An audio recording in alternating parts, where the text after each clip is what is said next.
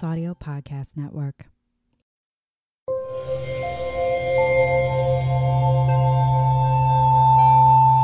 Part of the Boundless Audio Podcast Network.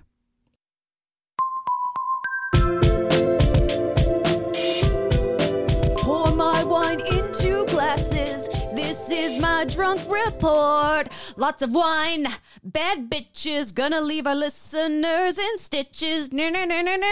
Welcome to Whining About History, the women's history podcast where two besties with breasties whine about women from history that you probably haven't heard of, but def should have, and make references to our, like hate, emo, angsty playlists from middle school and high school.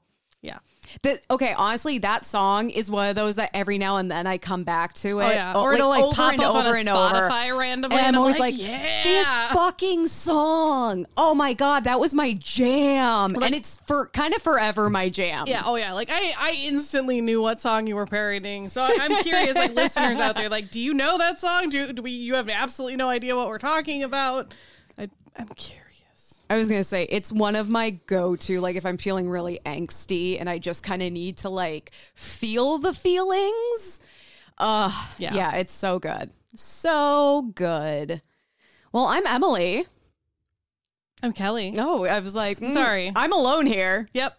All by myself. Emily's just really good at gonna drink all by myself. Like usual. I was going to say, Emily is just really good at changing her voice, so it sounds like there's two people here, but it's just her. Kelly's a made-up person. Watch me while I now do Tom Hanks. I'm not going to do Tom Hanks. I don't think I could if I tried. I can't do a lot for voices, except like it's not even a specific voice. It's just something weird. Right. Yeah, that's it. I just get weird. All right. Well, thank you so much for tuning in for another episode. And then before we get started, we have a long overdue shout out to one of our listeners who is honestly, okay. Do you ever tune into a TV show that everyone has been watching forever and you're like, okay, they're in the 8th season, but I'm going to start watching it. And then you're like, oh my God, I can't believe this happened. Like, I can't believe the bomb exploded and that guy and Meredith almost died. Yeah. And like, it's where it's like, okay, everyone already experienced this and kind of moved on, but you're experiencing it for the first time. So one of our listeners who started from the beginning when we were quite a bit into this, has reached out to us a few times. Which we always love listeners reaching out.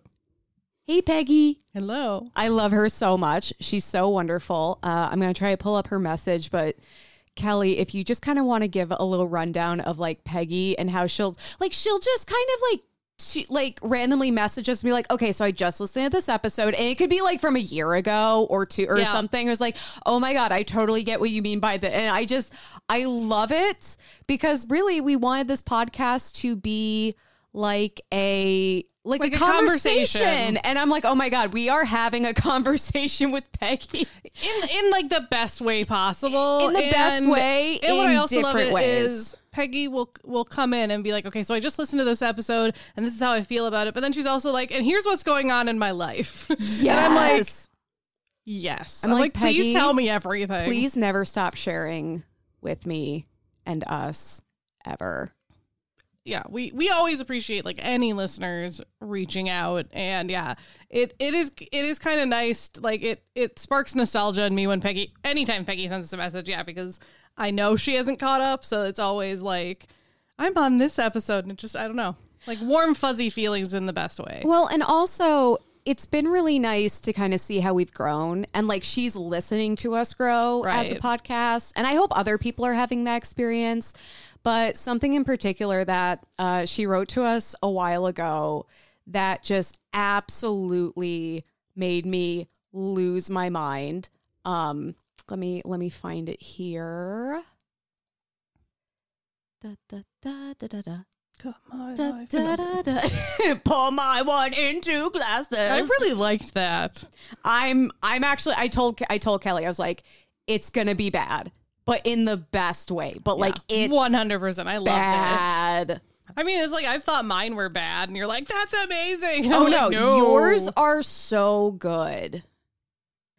Okay, so my favorite message from Peggy, because there are a lot, as I just found out when I was trying to scroll through and find the one. And we do have permission to give her a shout out and read this. So, Emily, 4 exclamation points. OMG, honey. I just listened to the episode where you said you and your ex broke up. 4 crying emojis. I'm sorry. I know I'm like a year late because this was actually over a year after we broke up. She's like, I know I'm like a year late, but I just heard it. I love you and you're so strong. IDK, what else has transpired? But I hope you're happy in all you do. And I just had to, and like, I don't know, it was like, oh my God, I experienced the end of a 6-year relationship on this podcast. Yep. And I talked about it and I kind of forgot. Like, I don't know if that's a good thing or a bad. Well, I mean, it was, I sometimes I forget how much we share on this podcast. It really has become like a conversation over time. And I was like, I was like, oh my God, like, you know, spoiler alert, I'm in a happy, healthy relationship. And Peggy, that's still going, so we're good here. But it was kind of one of those things where it's like, oh my God, looking back, it's like, I've come really far. And it's kind of, I don't know, the idea that like our listeners might be kind of going on that emotional journey with us and are like rooting for us. It made me so happy. Yeah. And I was like, I don't know. I was like, oh my God, other people are experiencing that moment in my life in a totally different way. And like, I get to tell them, hey, spoiler alert, it all worked out. Everything's awesome. Everything is so much better. Yeah. So that was really cool. And that was a message I didn't ever expect to get. Yeah. So thank you, Peggy. I feel validated. I think one of my favorite messages from Peggy. So this was, now I have to think of what month this was. So this was from June, but Peggy was like, I'm listening to episode 160 and Emily talks about not being forced to listen to your show unless you're on a road trip and forced to learn about history. And Peggy goes, so I took my 2 nieces on a road trip. Because Peggy's a really good aunt. Right. Where she's like, where we Bluetoothed your podcast the entire way there and back. And so I nearly pissed myself laughing when she said that. She said, just so you know, by the time we hit Springfield, Illinois, my niece and I were in sync with your bye. I love it. Also, Springfield, that's the capital of Illinois, where I'm from. That is the capital of Children of the Corn. Yeah. So that was also really delightful. So yeah, I wonder if they drove through any of the Illinois places that I mentioned in the last like couple episodes when I went hardcore for Illinois. I went full corn cob. It had the juice, a whole lump of knobs. That's such a weird song. It's so good though. I also felt really, really in tune because like with what the young people were into, because I heard it. And then I was like taking Q to school one day and we were driving past all these cornfields and she goes, it's corn. And I'm like, it's got the juice. And she goes, it's got the, and we started singing it together. I'm like, I feel so hip right now.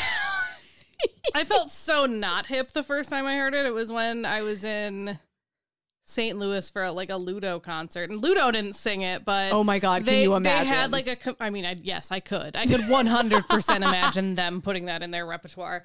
But they had like a comedian that also like played the ukulele and stuff as one of their openers, but beforehand, like she was playing like outside on like the street where like the merch was, and she started singing that song, and I'm like, what the fuck is this? And Katie's like, wait, you've never heard this song before? God. So then she like plays me the original, and like I was like, why is this song so good?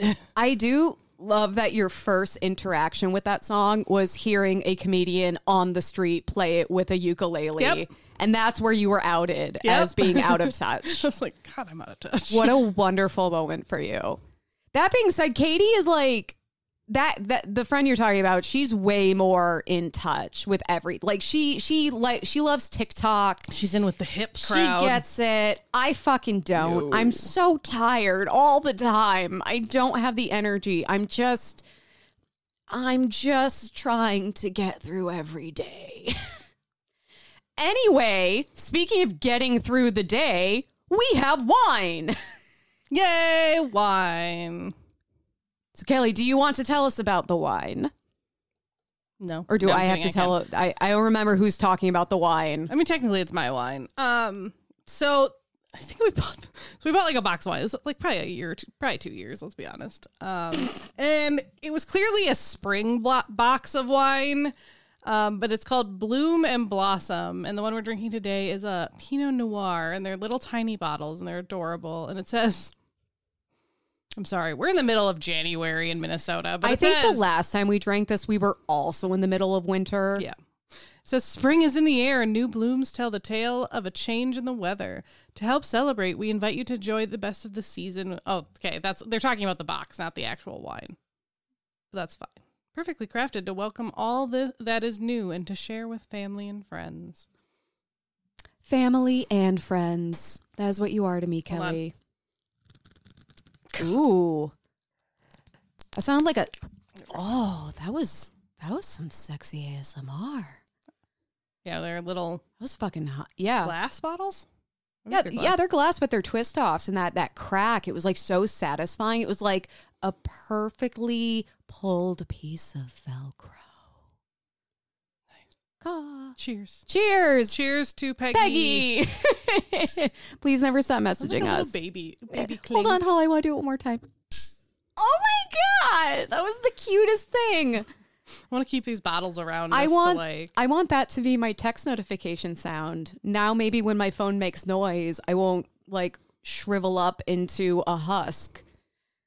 Like, remember when we used to personalize ringtones for every single person on our contact list? And now it's like my phone has been on vibrate since 2012. Yep.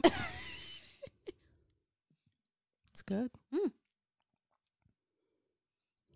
It's kind of spicy.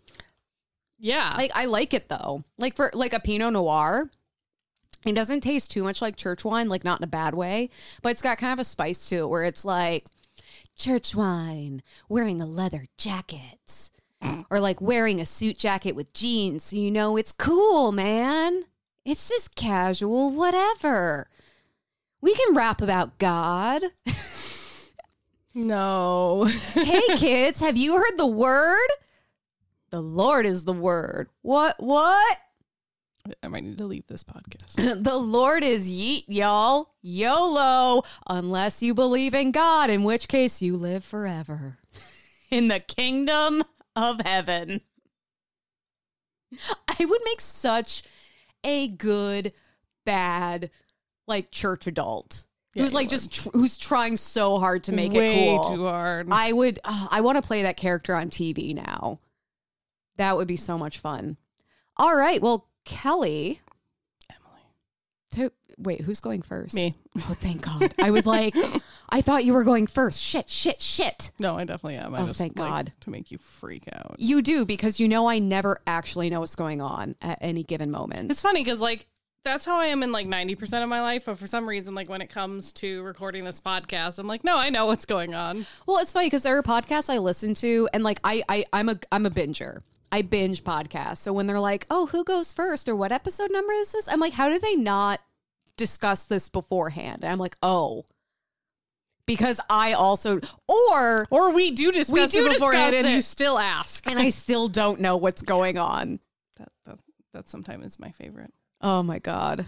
Yeah. So the hotel where I work, a lot of our guests are patients at the clinic, and some of the places will still ask you to wear a little sticker on your shirt that says what day of the week it is. Yeah. So that way they can make sure, okay, this person did sign in and do like any temp checks or whatever we need to do, and they're good to kind of come and go throughout the day. And they do not have weapons on them. Yeah. Is that what it is? Okay. I thought it was a post-COVID thing. I mean, they did it during COVID to make like, because you know you weren't allowed to wander around the hospital, and then they've done it post-COVID, partially as a like this is where you're at, but also it's partially like you've gone through security. Okay, they know you're supposed to be here. Well, I see a lot of guests. I'll still be wearing the stickers at the end of the day, and I'm like, I know they're kind of a pain in the ass, but I just want to say, as someone who never knows what day it is or what century she's living in, I really appreciate just looking at someone and then being like, it is Wednesday. It's so reassuring. So, Kelly, who are you whining about? I'm too busy shaking my head at it is Wednesday. It is Wednesday. Although today I thought it was Thursday and it was Friday, so that was actually really nice. Yeah, I was gonna say, at least it's always worse when it's the other way around. When you're like, oh, it's Friday, and then you're like, fuck, no, it's not. It is Wednesday, and then you just shrivel up into a husk, and the wind blows you away. Kelly, I'm too big for the wind to blow away. Not when you shrivel up into a husk of existential dread. Because there's one more day in the week. Oh, God. Okay. So I am whining about Marie Van Britten Brown. Marie Van Britten Brown. Brown. Is that hyphenated or is Britten Brown like a full thing? Full name. I love it. Miss Britten Brown. I mean, I do think, Brown is definitely her married name, but they didn't hyphenate. Yeah. So if I ever became a teacher, I don't care what my last name is. I'd be like, the kids need to call me Miss Britten Brown. Because I just want to hear a bunch of tiny voices go, Miss Britten Brown, Timmy's eating glue again. I'm like, because Timmy fucking gets it. The world is a wasteland. Let him get high on non-toxic glue. Jeez, I don't know if I want Emily teaching my kids. Leave Timmy the fuck alone. Leave Timmy alone. But no, that just sounds like a great teacher name, doesn't it? Or like a series of children's books, like Miss Pigglewiggle, like Miss Britten Brown, The Adventures of Miss Britten Brown. So do you want to hear about what she actually did? No, I already have this fantasy in my head, and I don't want to let it go. No, please tell me. Emily, go ahead then. Please Who are you tell me. About? I'm just like, nah, I'm letting it go. Tell me about Miss Marie Britten Brown. So, Marie was born in 1922 in Jamaica, Queens, New York, which I was like, I didn't know there was a subset of Queens named Jamaica, but apparently there is. I was going to say, there was. That is not how that I thought that sentence was going to end. Right? I had to do a big mental switch as to where we are.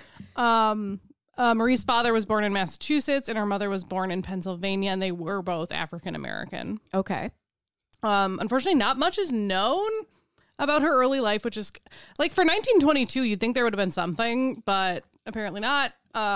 We do know that she didn't have any siblings.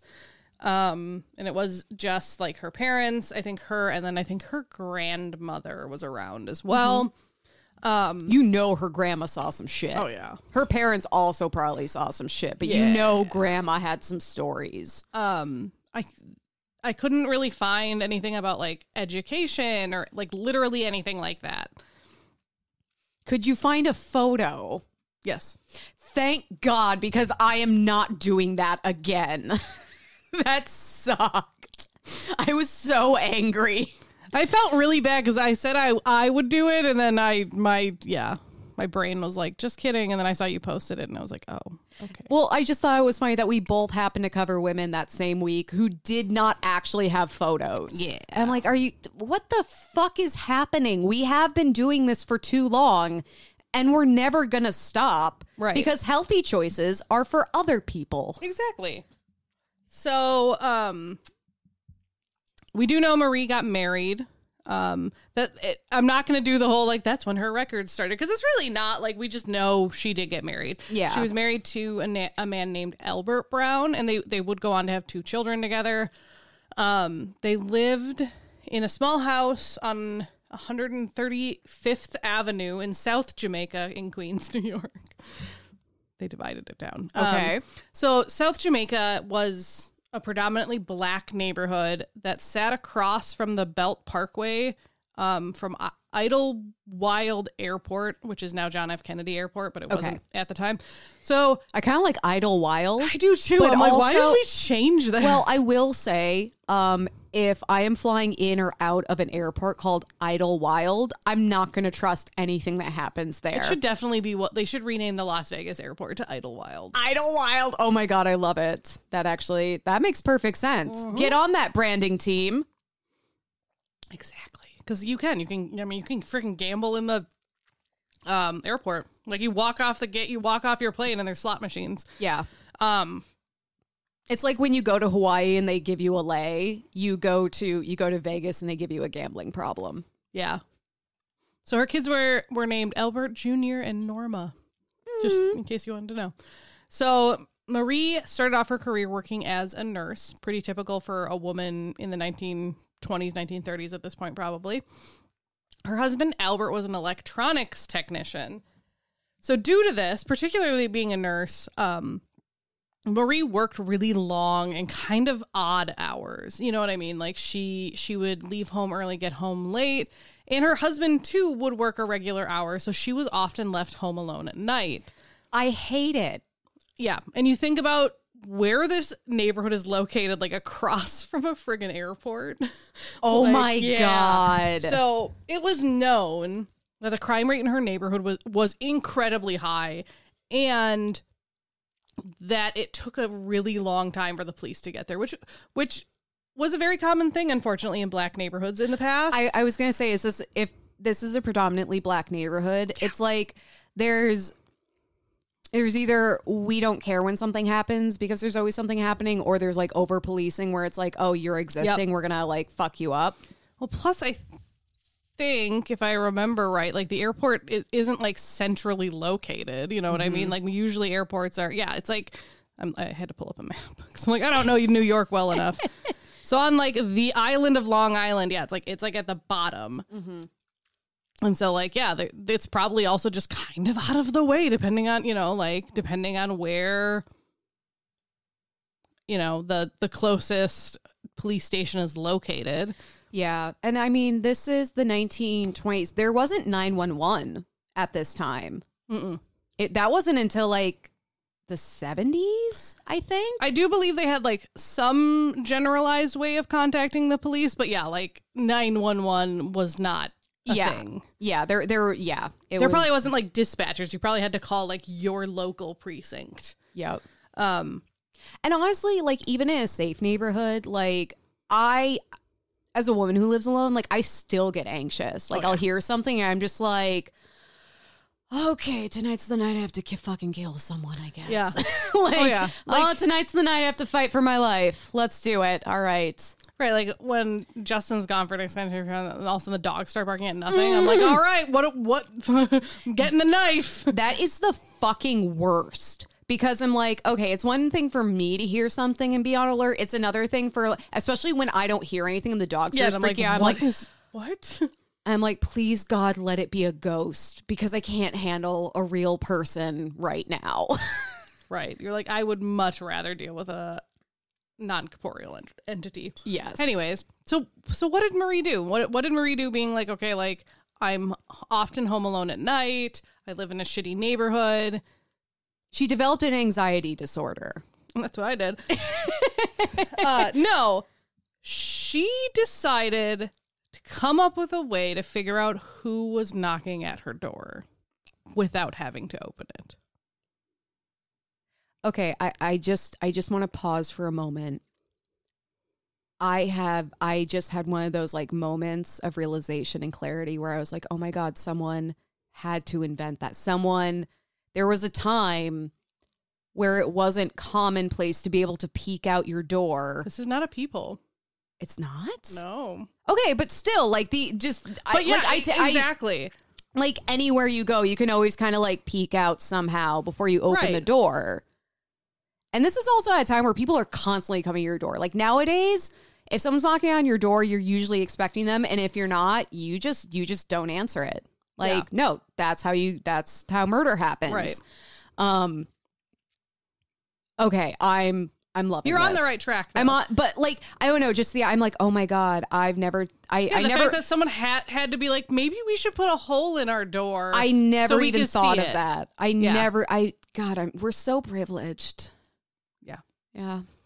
So Marie would invent the first home security system. So she took it above and beyond just a peephole. This fucking bitch. Yes. Right. So I just want to like pause briefly to remember, like, we have absolutely no idea what her education is. This is definitely not her field of study, at very least. She is a nurse. And at the time, she was 40 years old. So, I mean, clearly that means there's still hope for me to do something with my life. Says the person who just got her master's and has achieved her dream of working as a therapist. But I like think about that. Like we cover people that was like fucking when they were serious? 14 years old, they chased off Confederate soldiers by having their siblings march around in a circle. And I'm like, what am I even doing with my life? At 14 years old, I was Listening to Cut My Life into Pieces and crying in a corner. Yeah, and the depression was really getting weird with it. Exactly. The depression was really starting to develop into something uncontrollable and detrimental. Yay. Oh. If only I had, English soldiers to like scare away with my 20,000 siblings and parlor tricks. That's a deep cut. That's like episode 1 because that was Sybil Luddington, right? Who like scared away the English the English soldiers during the American Revolution. I'm glad you got my call back. Oh, but no, that was episode 1 or 2, I think. It was 1, and I will never forget our first episode. I'm sure most people listening now have never listened to it because the audio is so terrible. bad. I know that when we have some free time, which is probably going to be never, but if we ever do, my goal in life in this podcast is to eventually re-record those. Not necessarily replace the originals, but like put them out there and be like, okay, episode 1, better audio. Yeah. Well, we have an anniversary coming up. Yeah, maybe. All right. Okay, so yeah, this is a tie. Like she's in her 40s. As far as we know, she does not have education related to I'm sure technology. She has like basic. I'm assuming high school education and then nursing school. Well, no, but I mean related to like this field. Yeah. So in 1966, Marie, along with the assistance of her husband, so I want to emphasize that, like he did help, but it was her. So she invented a security system which consisted of 4 peepholes, a sliding camera, television monitors inside the home, and two-way microphones. Oh my! So she went like all out. Oh my fucking god! So these items for I mean I knew, but for these items create a closed circuit television system or CCTV, which is super common today. That almost you think of like Big Brother and like all the cameras. Almost all of them are CCTV. The UK cameras. is covered in CCTV. Exactly. Yeah. And that's all it means is closed circuit television system, which means like all of them are connected to one thing. Like banks each have their own CCTV system usually. Schools usually have a CCTV system, individual of each other. See, I thought it was like you see the TV and the TV allows you to see. So it's a CC TV. They see you and you see it. Yeah. It's a CC. You're doing like the fingers in the eye thing. I mean, that's what I do every time I see a camera. I'm like, I see you. Anyways, so with the 4 peepholes and the sliding and with the sliding camera, that means that her system was able to capture people of different heights. That was the point of having 4. That's so cool. that you can see like if it's a child versus if it's like a 6-foot tall man. Yeah.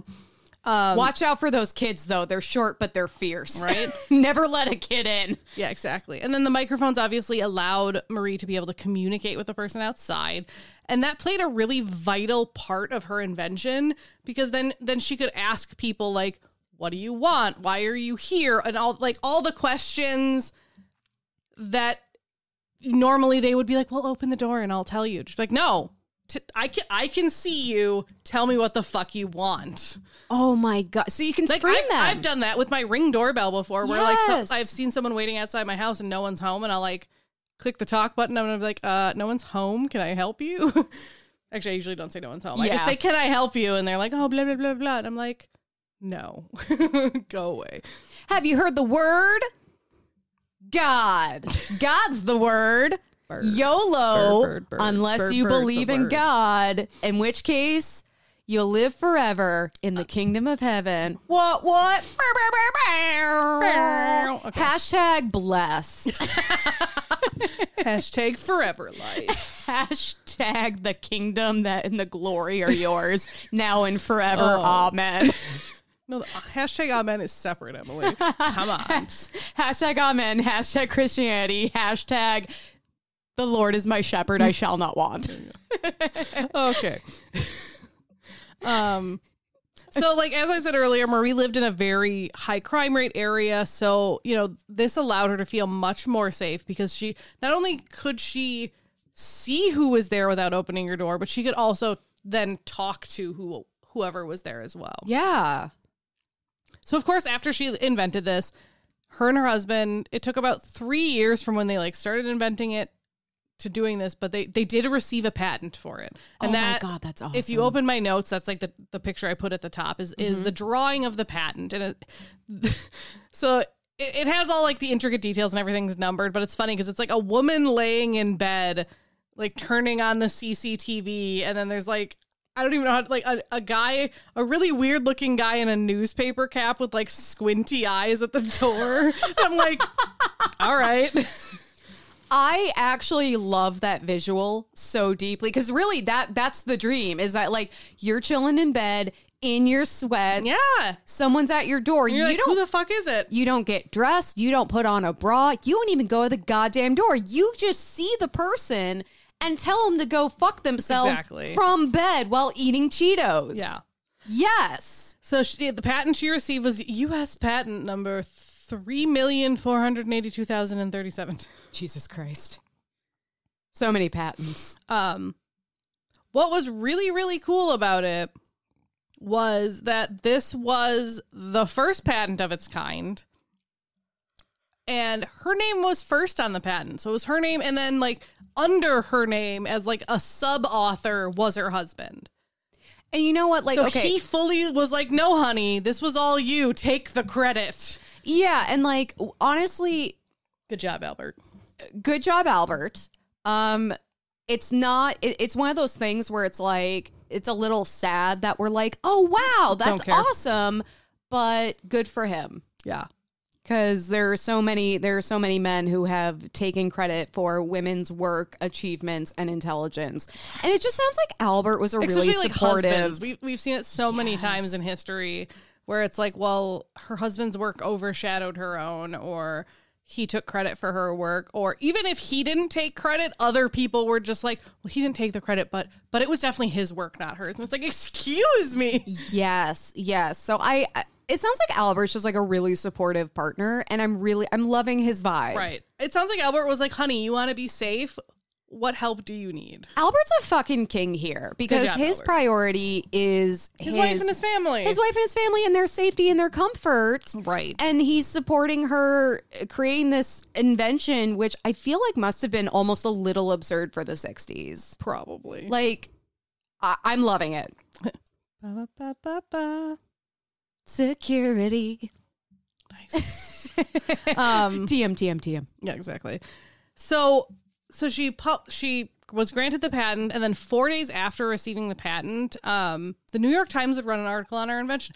Could not find the article. I'm sorry. I'm sure I probably could have like gone to my local library and like pulled up old New York Times articles, but I didn't do that because I'm lazy as fuck.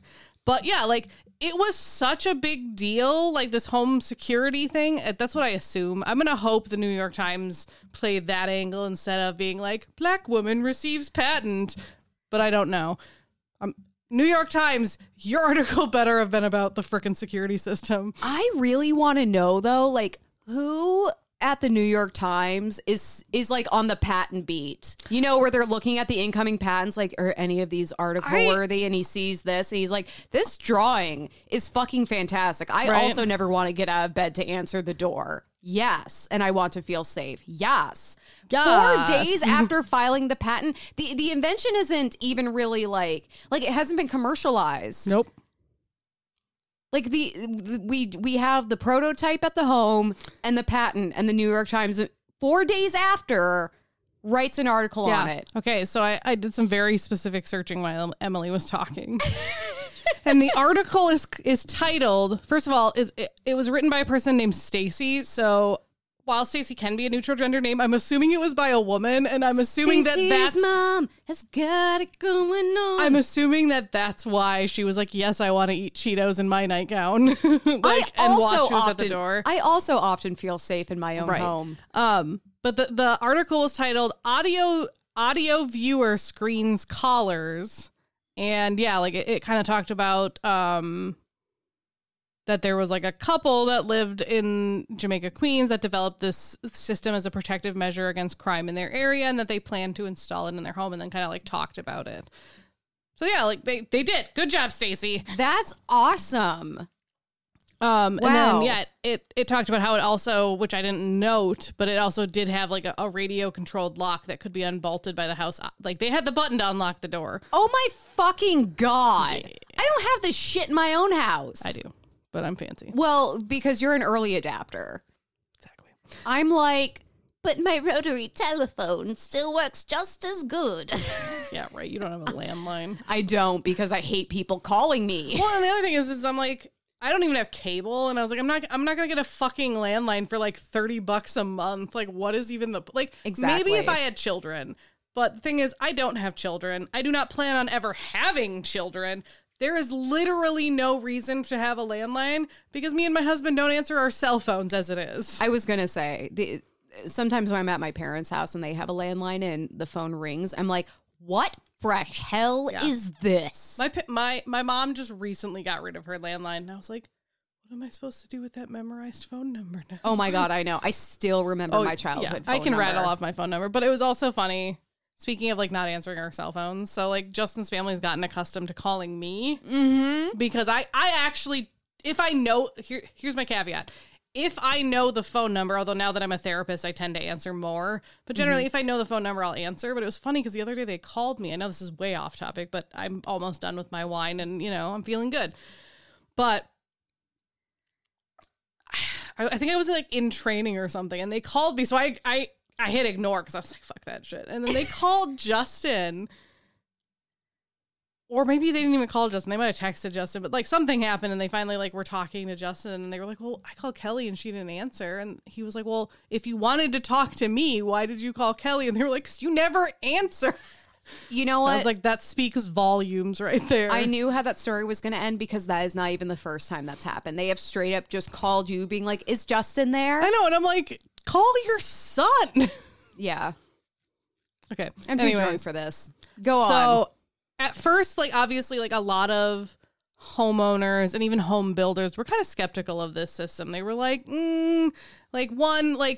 that's a lot of work to put into this if we don't know it works. Like, there's going to be cost to it because it's running extra electrical, putting in extra TVs, putting in microwaves, microphones, like all this stuff. Might emit microwaves. Exactly. But, you know, like, there was a lot of, like, doubt from home builders in particular. And Maria was like, okay, fine. Like, we understand there's doubts. We'll put it in our own home. And that way we have like a demo model.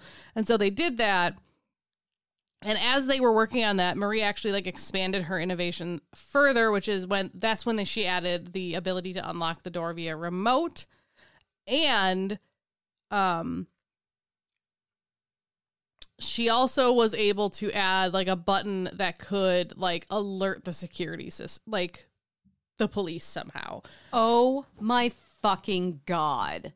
Right? Like, I tried to change the doorknob on one of my doors, and after hours of futzing with it, failed. Right. Are you kidding me? Yeah. And Marie! I mean, that's exactly what it was, is because she was thinking about, like, as she was like, okay, now, like, I can see who's at my door. I can unlock my door. But, like, she's like, okay, all of these things, even though, like, yes, it'll help me feel safer, if someone still decides to like break down my door, this isn't going to improve the emergency response system. Yep. So being able to have something that's like, okay, I can see who's at my door and they're super fucking sketchy looking and they're like doing shady things. I can press this button without them even knowing that I'm calling the police. It's like the bank. It's like the silent alarms at banks. Yep. And that's kind of what I get into next. This is so fucking high tech. And this is like, she's just a lady in the 60s right. who's like, I don't feel safe in my home, which is a feeling that like most women, if not all, can relate to. Exactly. Most people can relate to that. Yeah, like I feel like most people at one point or another in their lives, maybe even when they're home alone, you kind of get that like feeling of like, what if someone's in my house? Mm-hmm. You know, like you get that like it's kind of paranoia, but it's also really not. Like but it's that like here's the thing, base fear. Here's the thing, the only difference between paranoia and healthy caution is whether or not something bad happens. Yeah, I guess that's true. Like checking the locks. Oh, you're being paranoid, but like you don't check the locks one time and like someone gets in your house. It's like, oh, well, you were really silly for not checking the lock, you know? Right. Like as long as it's not severely interfering with your life, check those locks. Yeah. So Fucking Emily mentioned banks. And although Marie originally developed this system for domestic use, like for houses, for housewives in particular, a lot of businesses recognized just what Marie's invention could do for them. Even Marie herself kind of recognized like the innovation and was able to kind of be like, hey. So I guess in the New York Times article, she even said like, quote, a woman alone could set off an alarm immediately by pressing a button, or if the system's installed in a doctor's office, it might prevent holdups by drug addicts. So like even she started realizing like, okay, like there are other purposes for this. Or yeah, you think about a bank, like you could hit a button and all of this stuff. And Marie was even recognized by the National Science Committee and would receive an award. I could not find what the award was, the actual year it was given out or anything like that, but she did receive one, and this made her part of an elite group of African American inventors and scientists actually like recognized for the things that they were doing. That is so cool. And like just to remember, we have absolutely no idea what this woman's education is. Well, and I just also want to be clear, like maybe for our listeners nowadays, this seems so duh because like first this stuff became really popular in commercial use, you know, businesses, banks, government buildings. And now, you know, there are a million businesses where you can like use a sticker to put a camera on your door and control it from your phone. This woman is doing this like unassisted, and I'm not saying like not with our husband. 60s. In the 60s. She doesn't have Google to figure out how to do this stuff. There's no tutorials. She's just figuring this out on her own. And my guess, I don't know if this is true, but this is my herstory headcanon. Kelly's herstory headcanon TM. Is that she was like, my guess is she went to her husband and was like, this is what I want. How do I wire it all together?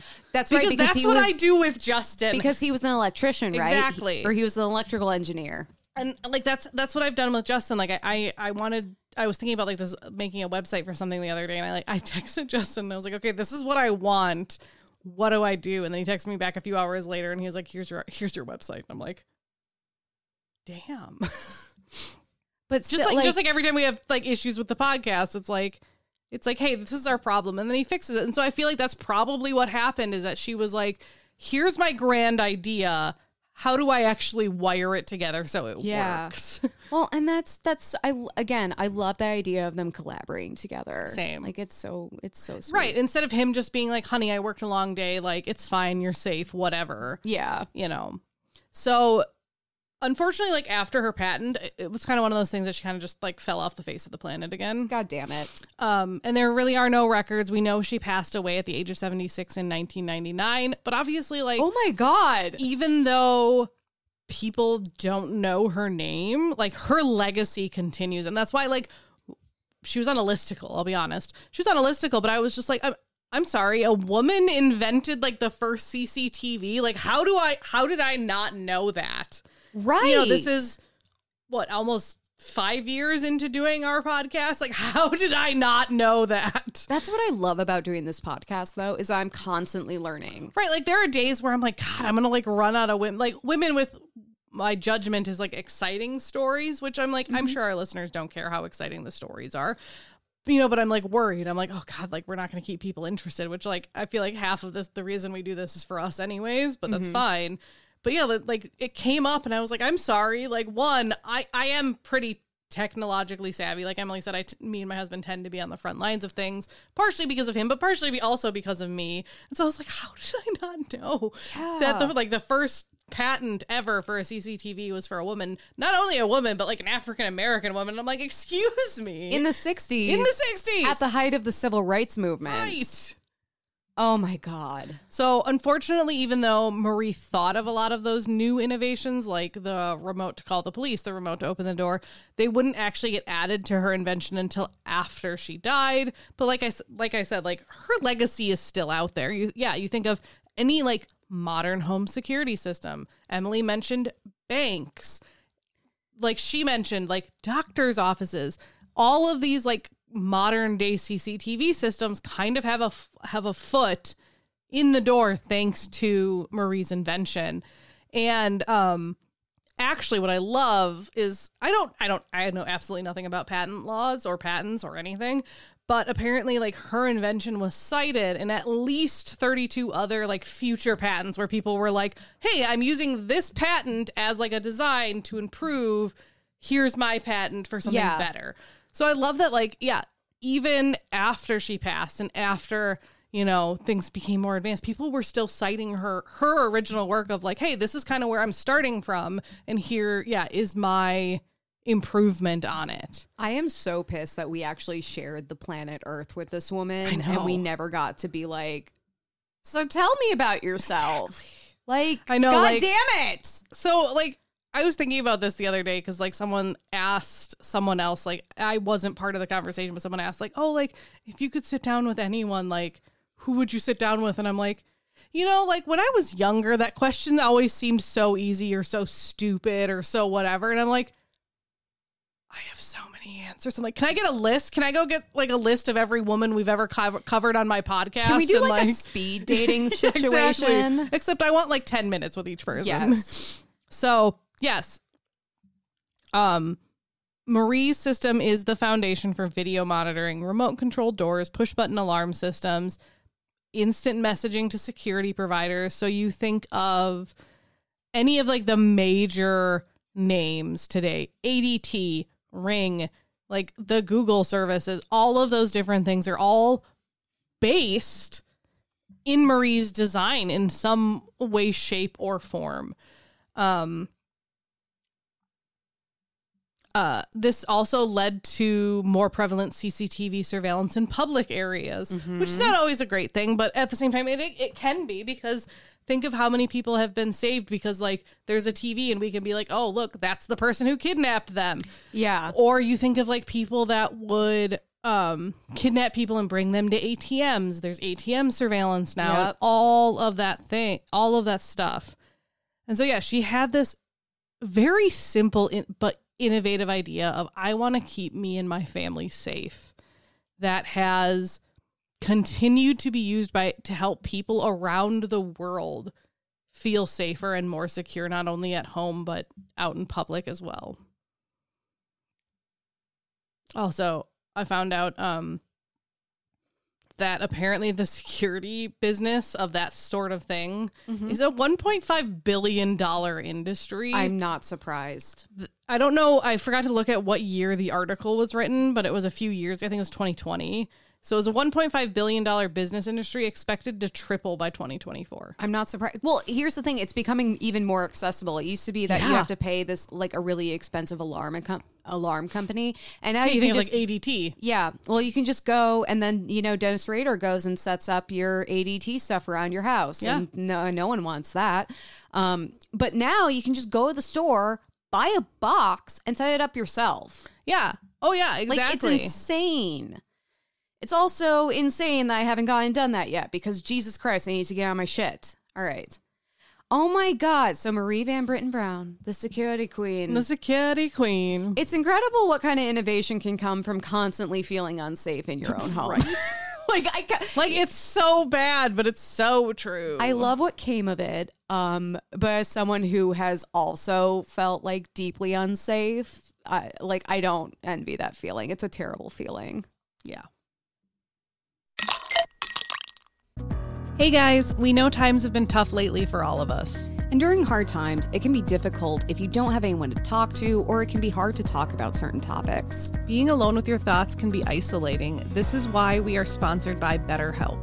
BetterHelp offers licensed therapists who are trained to listen to and help you. Talk to your therapist in a private online environment at your convenience. BetterHelp is customized online therapy that offers video, phone, and even live chat sessions with your therapist. So you don't have to see anyone on camera if you don't want to. Thank goodness. There's a broad range of expertise in BetterHelp's 20,000 plus therapist network that gives you access to the help that may not be available in your area. You just fill out a questionnaire to help assess your specific needs, and then you get matched with a therapist in under 48 hours. That is Amazon fast. Then you schedule secure video and phone sessions. Plus, you can exchange unlimited messages, and everything you share is completely confidential, just like with an in-person therapist. You can request a new therapist at any time at no additional charges. If you want to talk to someone about your mental health, you can get a 10% off your first month at betterhelp.com/herstory. That's BetterHelp, HELP.com/herstory. Well, Kelly, thank you for sharing that story. Our ovaries are glowing in sync. Yeah. Because I am also covering an inventor today. Yay. And the path I took to get to this woman was really interesting because my dad was telling me about some women that he's like, oh, you could cover them for the podcast. And he's describing this woman to me who was an actor, but also invented some kind of like sonar stuff in World War II. And I was like, oh, Hedy Lamarr? He goes, no. And you're like, are you sure, Dad? And then he's like, no, I think it was Jean Tierney. And don't get me wrong, she's a really cool figure. But she was also an actor around the same time, had a very similar look. And so I go on her wiki page. I'm like, Dad, there's nothing here about her inventing anything right, used like, in World War II. She was an actress, but that's about it. Yeah. And I'm like, he's like, well, who's the woman that you think it is? And I Google Hedy Lamarr and I find it on the wiki, but like the exact thing he's talking about. I was like, and you should probably show him a picture. Yep. Yeah. Now, granted, they do look very similar because a lot of starlets in the 1940s. Oh. Yeah, they had like the coiffed hair. And... Yep. The dark hair, the light skin. All the photos are in black and white. And then he's like, speaking of women inventors, a woman invented binder clips. Like those little black clippies.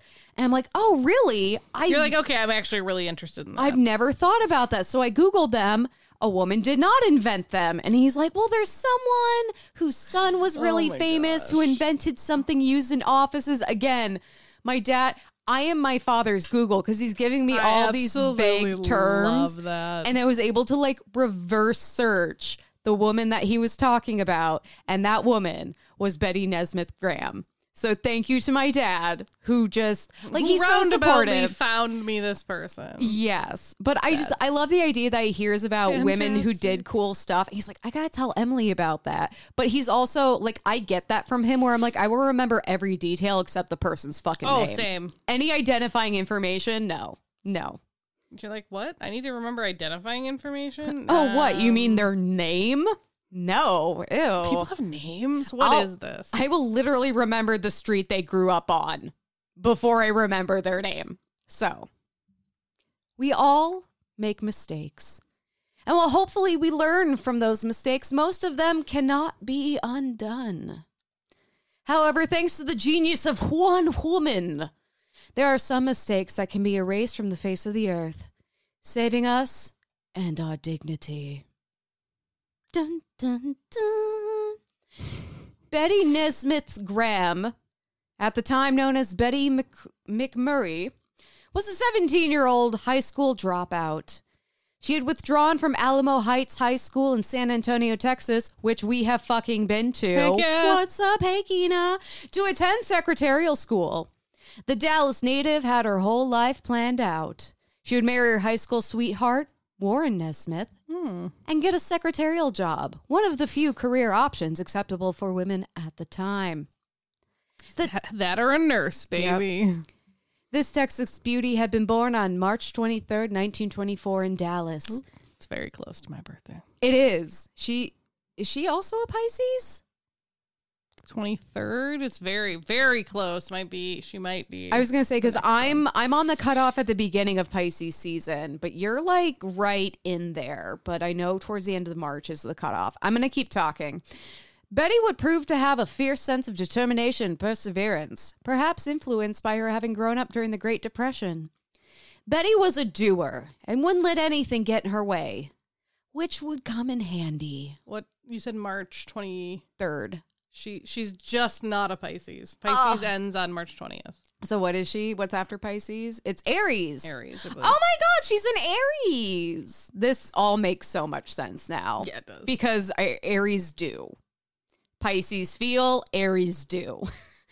So shortly after Betty and Warren married in 1942, Betty gave birth to their son, Robert Michael, better known as Michael. Oh. And not long after this, Betty Bobby became... Michael?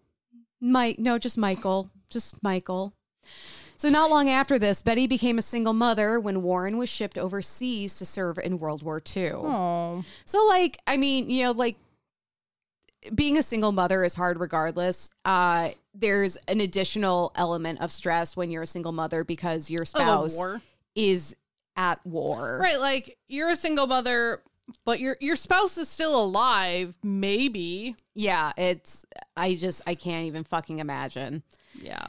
So the now 18-year-old Betty, remember, she's a fucking teenager. See, this is one of those stories that I'm like, I have done nothing with my life. No. Okay. I'm just going to say, I'm not giving Betty the like, wow, she's so ahead of the game exactly. credit for getting married at like look 18. at all these things that went horribly wrong in her short ass life. Yeah. Like, short amount of existence on this planet so far. So the now 18-year-old Betty was left to care for and provide for baby Robert Michael while coping with the immense stress of having her husband serving abroad during wartime.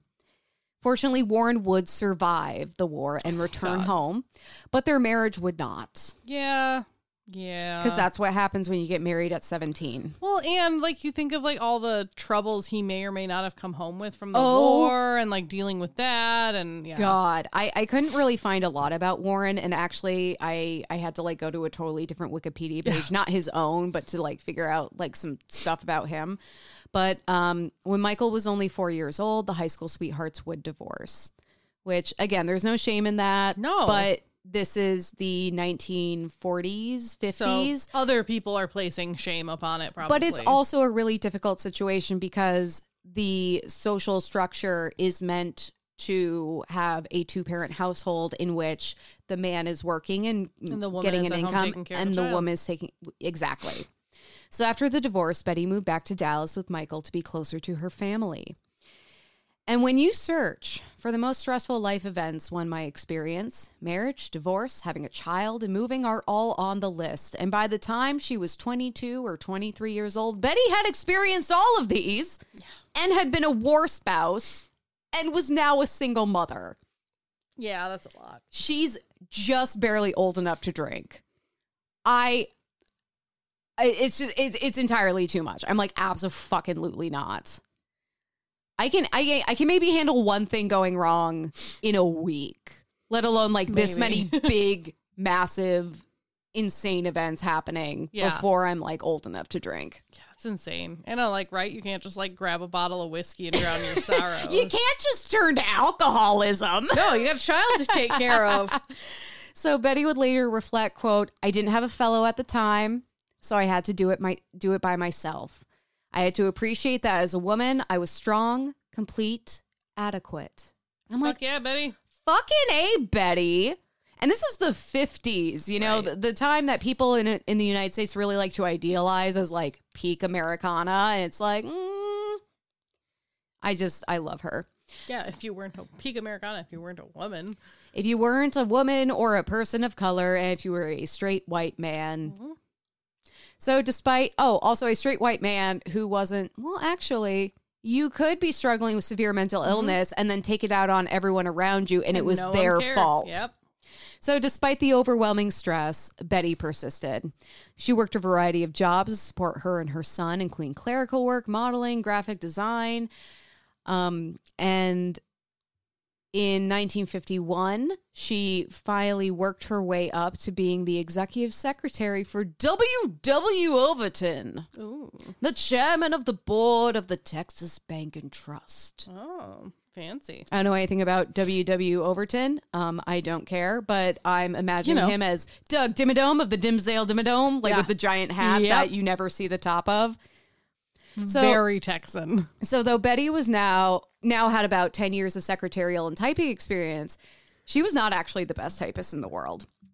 And this was a big problem during the age where typewriters reigned supreme. So at this time, all letters, notes, memos, communications, anything written down, they were typed out on a typewriter. However, unlike our computers of today, there was no delete key. If you fucked up, you done fucked up. Yep. One typo or misstroke on a document would render it useless, requiring the document to be retyped. And raise your hand if you would be fucked. We both raised our hand. Yep. The goal for typing was always perfection. And like, I'm a pretty good typist overall. And I can even feel when I like do a misstroke. Yep. But I can go with the delete key. I can go with the backspace. And it's not a big deal. Because it was speed and perfection. Maybe speaking teaches typing. I can do one of those things. I can do it quickly or I can do it well. I cannot do both. That's exactly how I am too. Like you get one or the other. Betty had been able to get by for the most part, but the transition from traditional typewriters to electric typewriters was difficult because there's like this technological learning curve, and this further exposed Betty's weaker typing skills. As the executive secretary to the bank's chairman of the board, the pressure was on.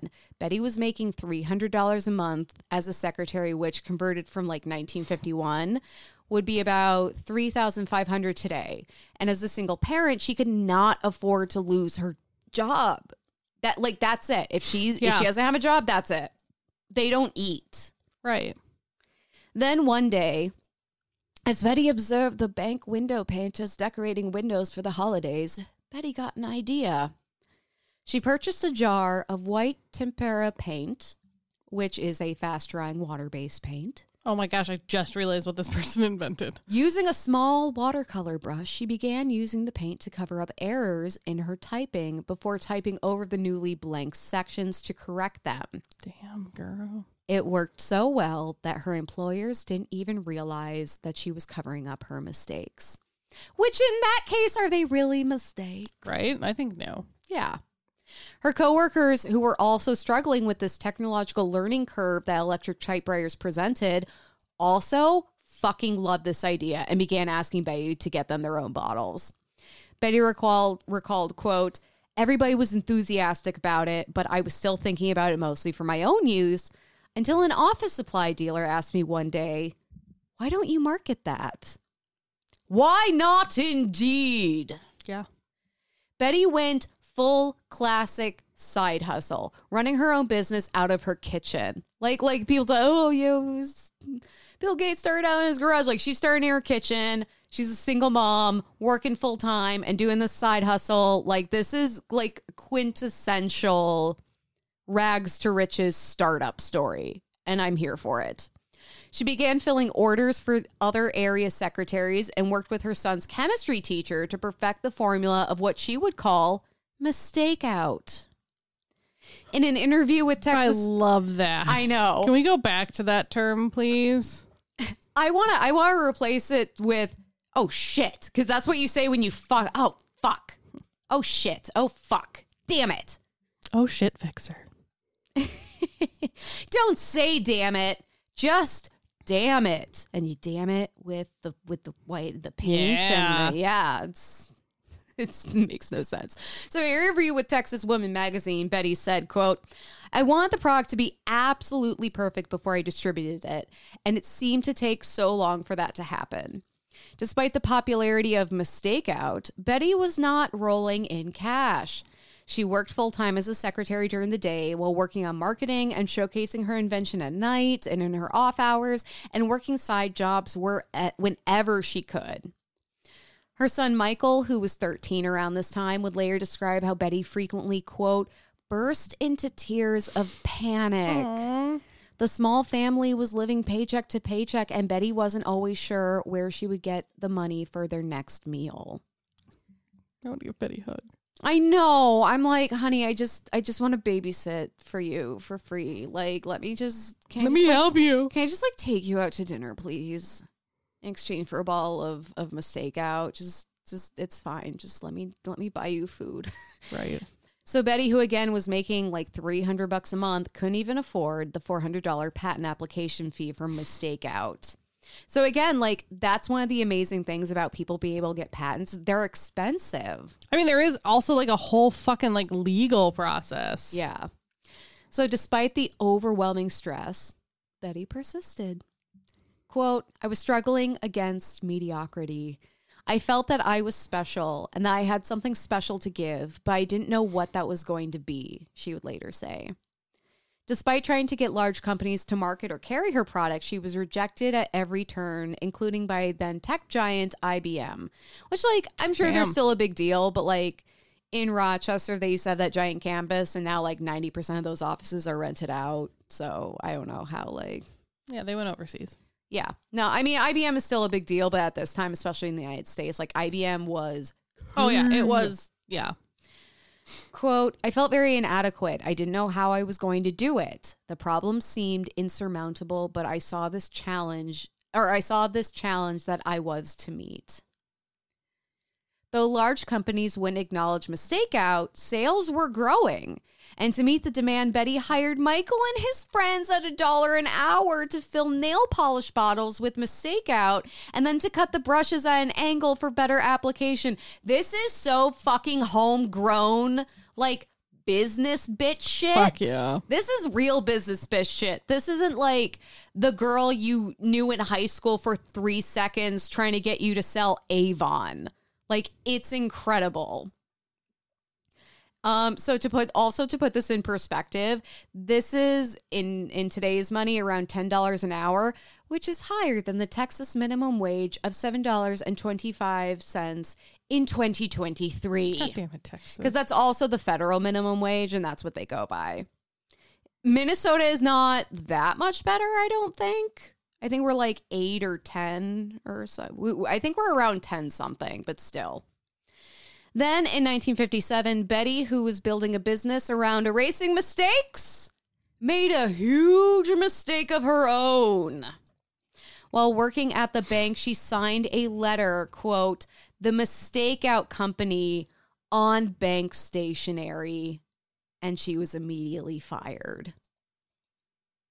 Which I'm like, nowadays I feel like they would be like, hey, you fucked up, but like, please don't let it happen again. No, immediately she was fucking gone. Because like, if you work at a place that has like a non-compete clause, sometimes they're like, no, if you do any other work outside of working for us, we will fire you. Yeah. But sometimes it's if you do work that like interferes with our work. Oh, that sucks. Yeah, no, it sucks. And because you can tell like she's so dedicated to this and dedicated to making it work that like she's at her job and she gets used to signing letters and notices and things like that as the Mistakeout Company, and she does it at work. And yeah, she's immediately fired. So Betty's biggest income source was gone.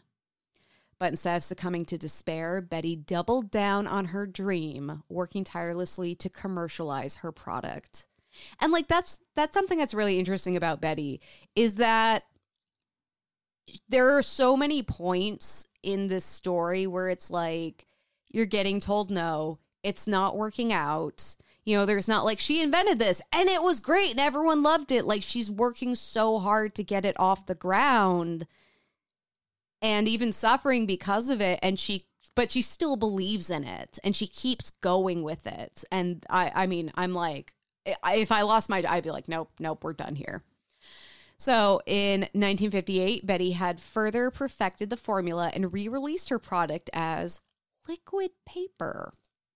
It became so popular that she was finally able to afford a patent application and trademark that year. And to put this in perspective, IBM passed on the idea just the year before. So she's like at her lowest point. Fuck you, IBM. She rebrands and like it works out. And she's making more sales.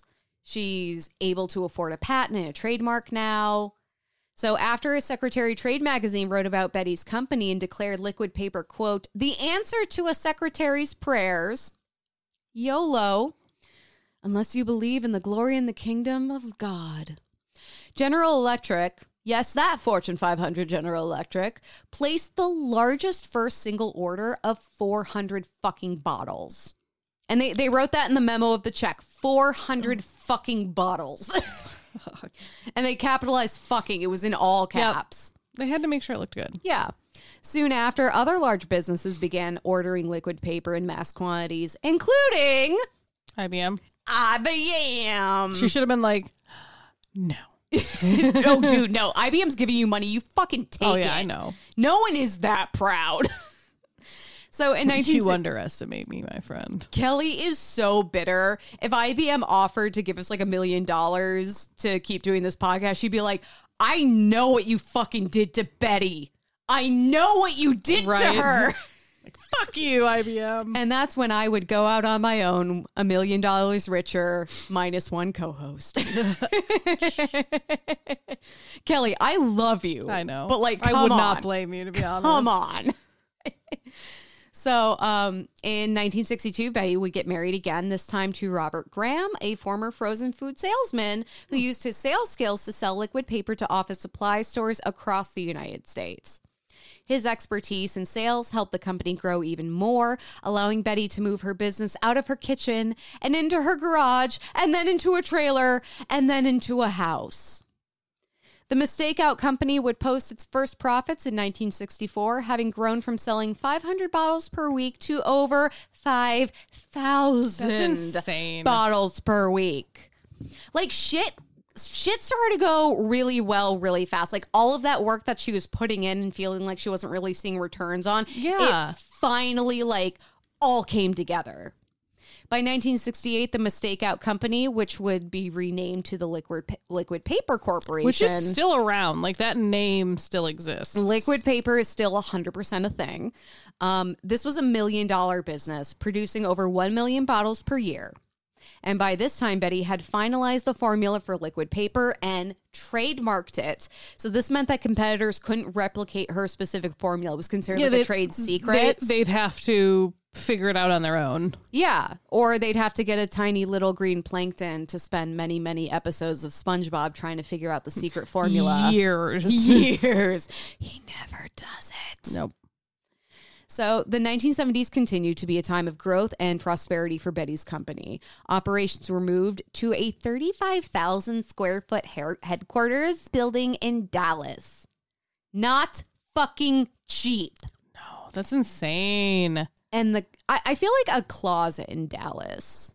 I wouldn't be able to afford it. I wouldn't be able to afford it. I wouldn't be able to afford to get kicked in Dallas. Like I couldn't pay anyone to kick me. So, and the company utilized an automated production plant to like keep up with all the demand. So she's going from like hiring her teenage son and his friends to fill old nail polish bottles and snip the brushes to like now they have a whole fucking production plant. Liquid paper's success not only allowed Betty to expand the company, but also allowed her to expand benefits to her employees based on her personal values. She was very much all about like working on yourself and improving yourself and access to like education and like a lot of this like egalitarian stuff that, you know, a lot of businesses now in the year of our goddess 2024 still don't give a shit about. So she established an employee library, green space with a fucking fish pond, wheelchair accessible facilities. And this was long before like ADA compliance was required. An employee-owned credit union, and this is the thing that blew my mind the most, on-site child care center. Damn. What? Like, yeah, that like wasn't a thing back then. It's still barely a thing today. So every benefit was meant to increase accessibility of work, education, to help employees grow as people. She took the pursuit of self-betterment seriously. And she actually, you know how at the beginning of the story I mentioned that she was a high school dropout? She went back and got her GED. Damn. She's making millions of dollars. She doesn't fucking need her GED. But she's like, I want it. Because I want to prove that, like, because I want to prove that I can do it. Right. And that's a personal goal of hers. Like, I think that's so cool. I would cry. I know. I love her. And like just the the emphasis on education and bettering yourself. And then like she was a single working mother for so long who's working full time with a side hustle. So like I really feel like her having an on-site childcare center was like her love letter to everyone. I also think about like what this is showing her kid. Yes. I am okay. So her kid, I'll get into that towards the end. So anyone who's like screaming at me, your time is coming. Calm down. This isn't his story. But he does become very famous. I didn't really get into him and like who he is as a person.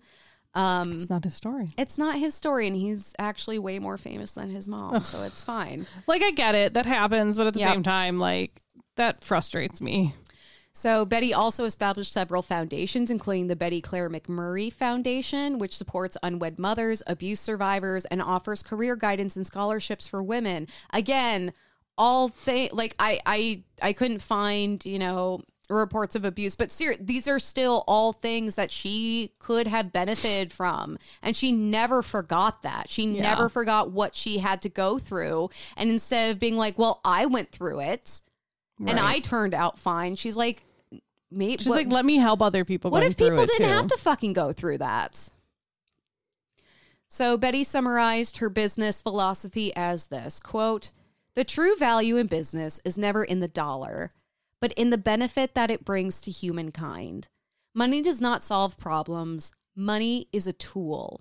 And I love this because she has this invention that is actually supporting people, primarily women in business, because the secretarial field was dominated by women, but also she's using the money she's making from this business to employ more people and then give them access to like more resources. Yeah. I love her so much. Betty so much. No, Betty is like, I'm like, can we have all the talk about a girl boss? Like, no, seriously, this is the girl boss shit. It's not Mary Kay. It's not Avon. It's this shit. Right. So other companies were taking notice of the success of liquid paper and wanted in on the market. And in just over 10 years, from 1968 to 1970, the number of correction fluid companies increased from 3 to 30. Damn. However, because of Betty's patented formula, liquid paper continued to reign because it was just fucking better. Because she'd spent all this time with her son's high school chemistry teacher figuring it out. So that's amazing. She would end up running 3 production plants in the U.S., Canada, and Belgium, producing 25 million bottles per year and exporting her product to 31 countries. Then shit got dramatic. More dramatic? Well, it's been dramatic, like on and off. It's been dramatic, but now it's very like relationship drama. So in it's relationship and business drama. So in 1975, Betty and Robert Graham divorced. And divorce is already a messy affair. But when your ex-husband is the chairman of the board of your company, things can get downright sloppy. Robert Graham convinced other executives to ban Betty from the premises. What? Yes. This screams like petty insecurity. It really does. And like, I don't know Robert Graham as a person, but this whole thing is just feels very... That makes me so mad. It feels like bitter ex. So very much so. Robert Graham convinced other executives to ban Betty from the premises and instigated a campaign to try and change the formula for liquid paper. Why would you change the formula for a product that is outperforming competitors? Why mess with perfection? Fucking idiot. Because if the formula changed, it would no longer be protected as a trade secret. He could sell it. Well, as the patent and the trademark holder, Betty was entitled to royalties from the sales of liquid paper. But if the it's just literally all about Betty. If the trade secret protections were removed, she would no longer be entitled to any profits. Literally, this guy is an asshole. And like, here's the thing: like, Can we just go back to talking about Albert and how he was such a good dude? Albert was such a king. But really, I mean, it's one thing to be like, well, we had different business philosophies, and I thought that this was a better way to run the business, and maybe I was a dick about it. He's just sticking it to Betty as an individual to the detriment of the company, which I'm like, where were the other members of the board when they're like, this Right, dude's like, why are other people okay with this? Yeah, this dude's just being super bitter about his ex. And like, maybe we shouldn't listen to him. So at some point, Betty also suffered a stroke because shit's not crazy enough. So while she is wrestling for control over her company and invention with her bitter ex-husband, she's also suffering from failing health. Betty was able to maintain majority ownership of the company with a 49% stake. And in 1980, she sold the company to Gillette for $47.5 million. I don't think that's what she would have wanted to do. No. I think she was just like, I can't let Robert tank what I have worked so hard to make. Yeah. And also, she's sick.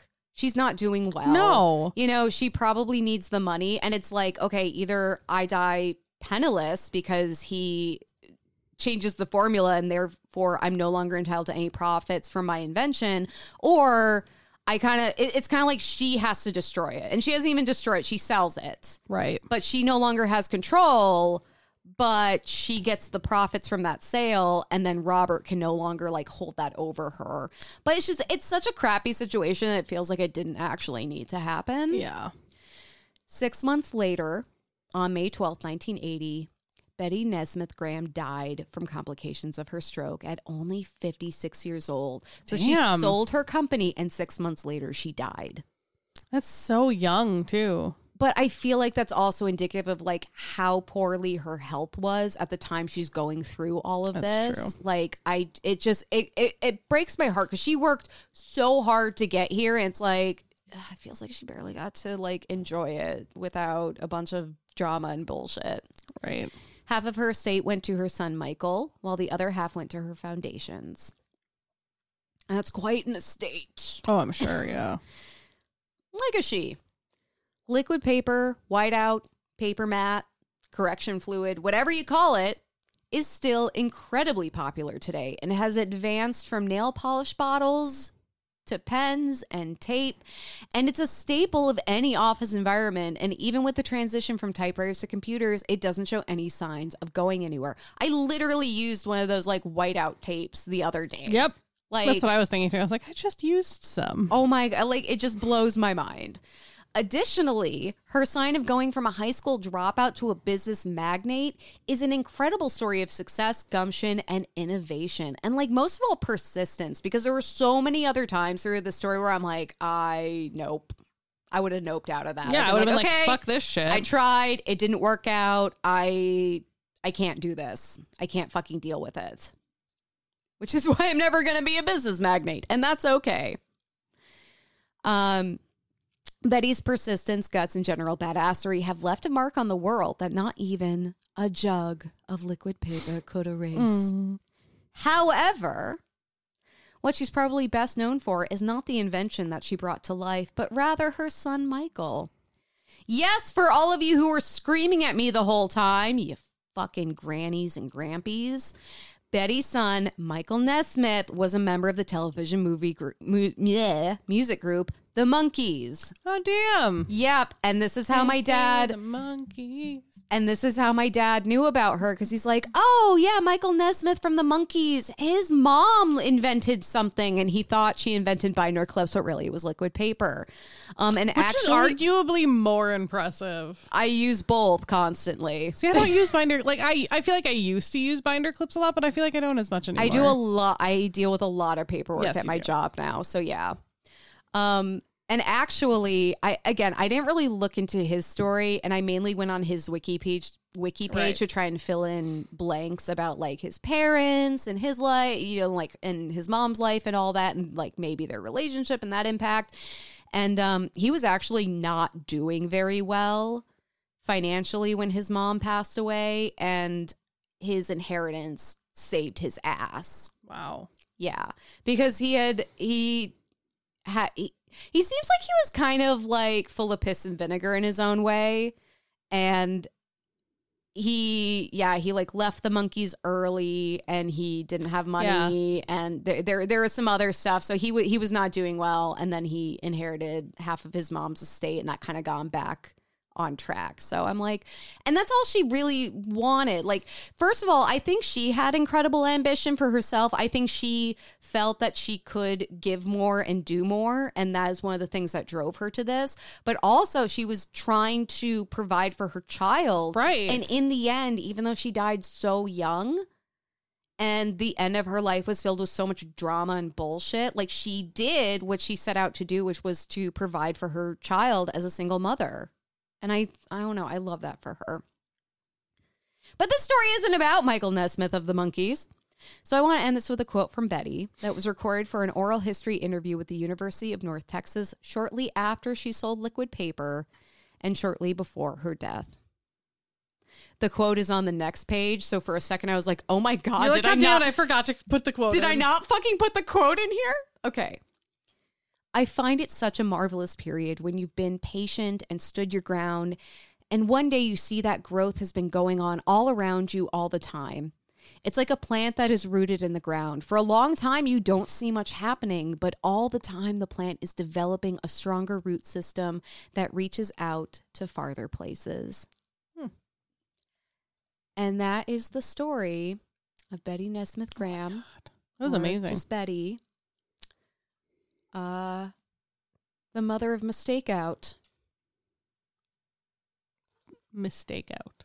I do kind of like, that's such a, like, remember when they used to just call things like literally this is what it does? Like a hanger. Like there are still some of those things that we have, but yeah, Mistake just Out. Very obvious. Yeah. No, I love it. But yeah, liquid paper is what it became. It's still a thing. More commonly maybe known as whiteout. Also, she was selling this stuff in different colors too. Like when she sold, when she had that like giant order from, what was it, General Electric? Yeah. It was like 400 bottles in 3 different colors. And I'm like, I'm sorry. But I suppose like, yeah, sometimes companies use specific colored paper for specific things. yeah. And so like you need the different colors versus like most people would probably only ever need white. But like, yeah, companies that are like, okay, we have these blue slips for a very specific purpose. Mm-hmm. Damn, I didn't even think about that.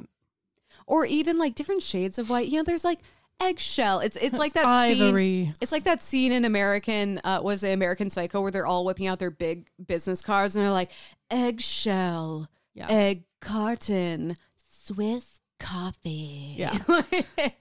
Matte embossed with gold. Like they're all just like super horny about the different shades of off-white. Yeah. God. So Kelly, my darling, my dearest, what are you thankful for? Oh God, now I'm choking. What am I thankful for, Emily? Let me think. I am thankful. Oh, I just finished some training at work, and I guess I'm very thankful, and I have some next week. Different training though.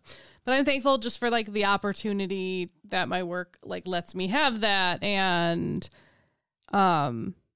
like helps pay for it and stuff. And you know, I don't know, I'm just really grateful. And I was just really grateful for the training itself. Like I knew most of it, but it was good to like have that reinforcement of like, I know what I'm doing. No, that's awesome. And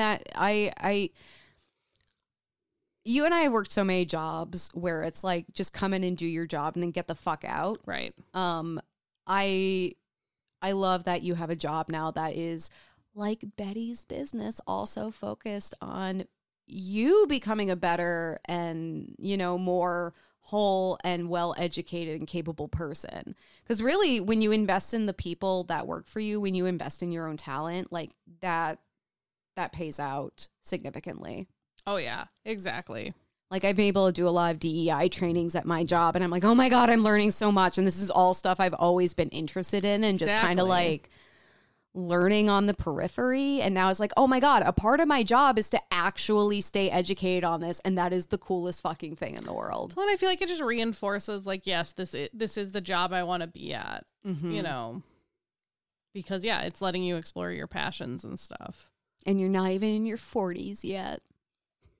Putting cameras in your door with your husband. With my husband. Albert. Oh, God. Sweet Albert. Love Albert. Oh, yeah, no, he really shined in this episode.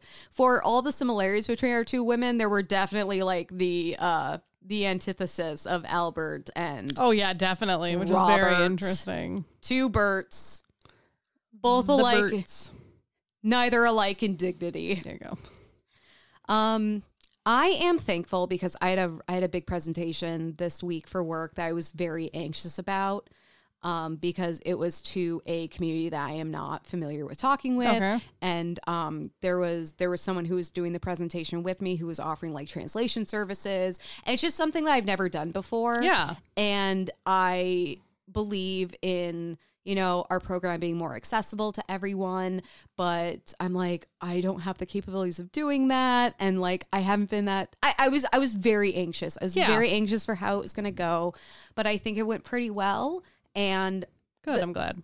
And I keep thinking of that quote from Adventure Time where it's like sucking at something is the first step to being kind of good at it. And I'm like, okay, this was the first of hopefully many of these kind of, you know, presentations.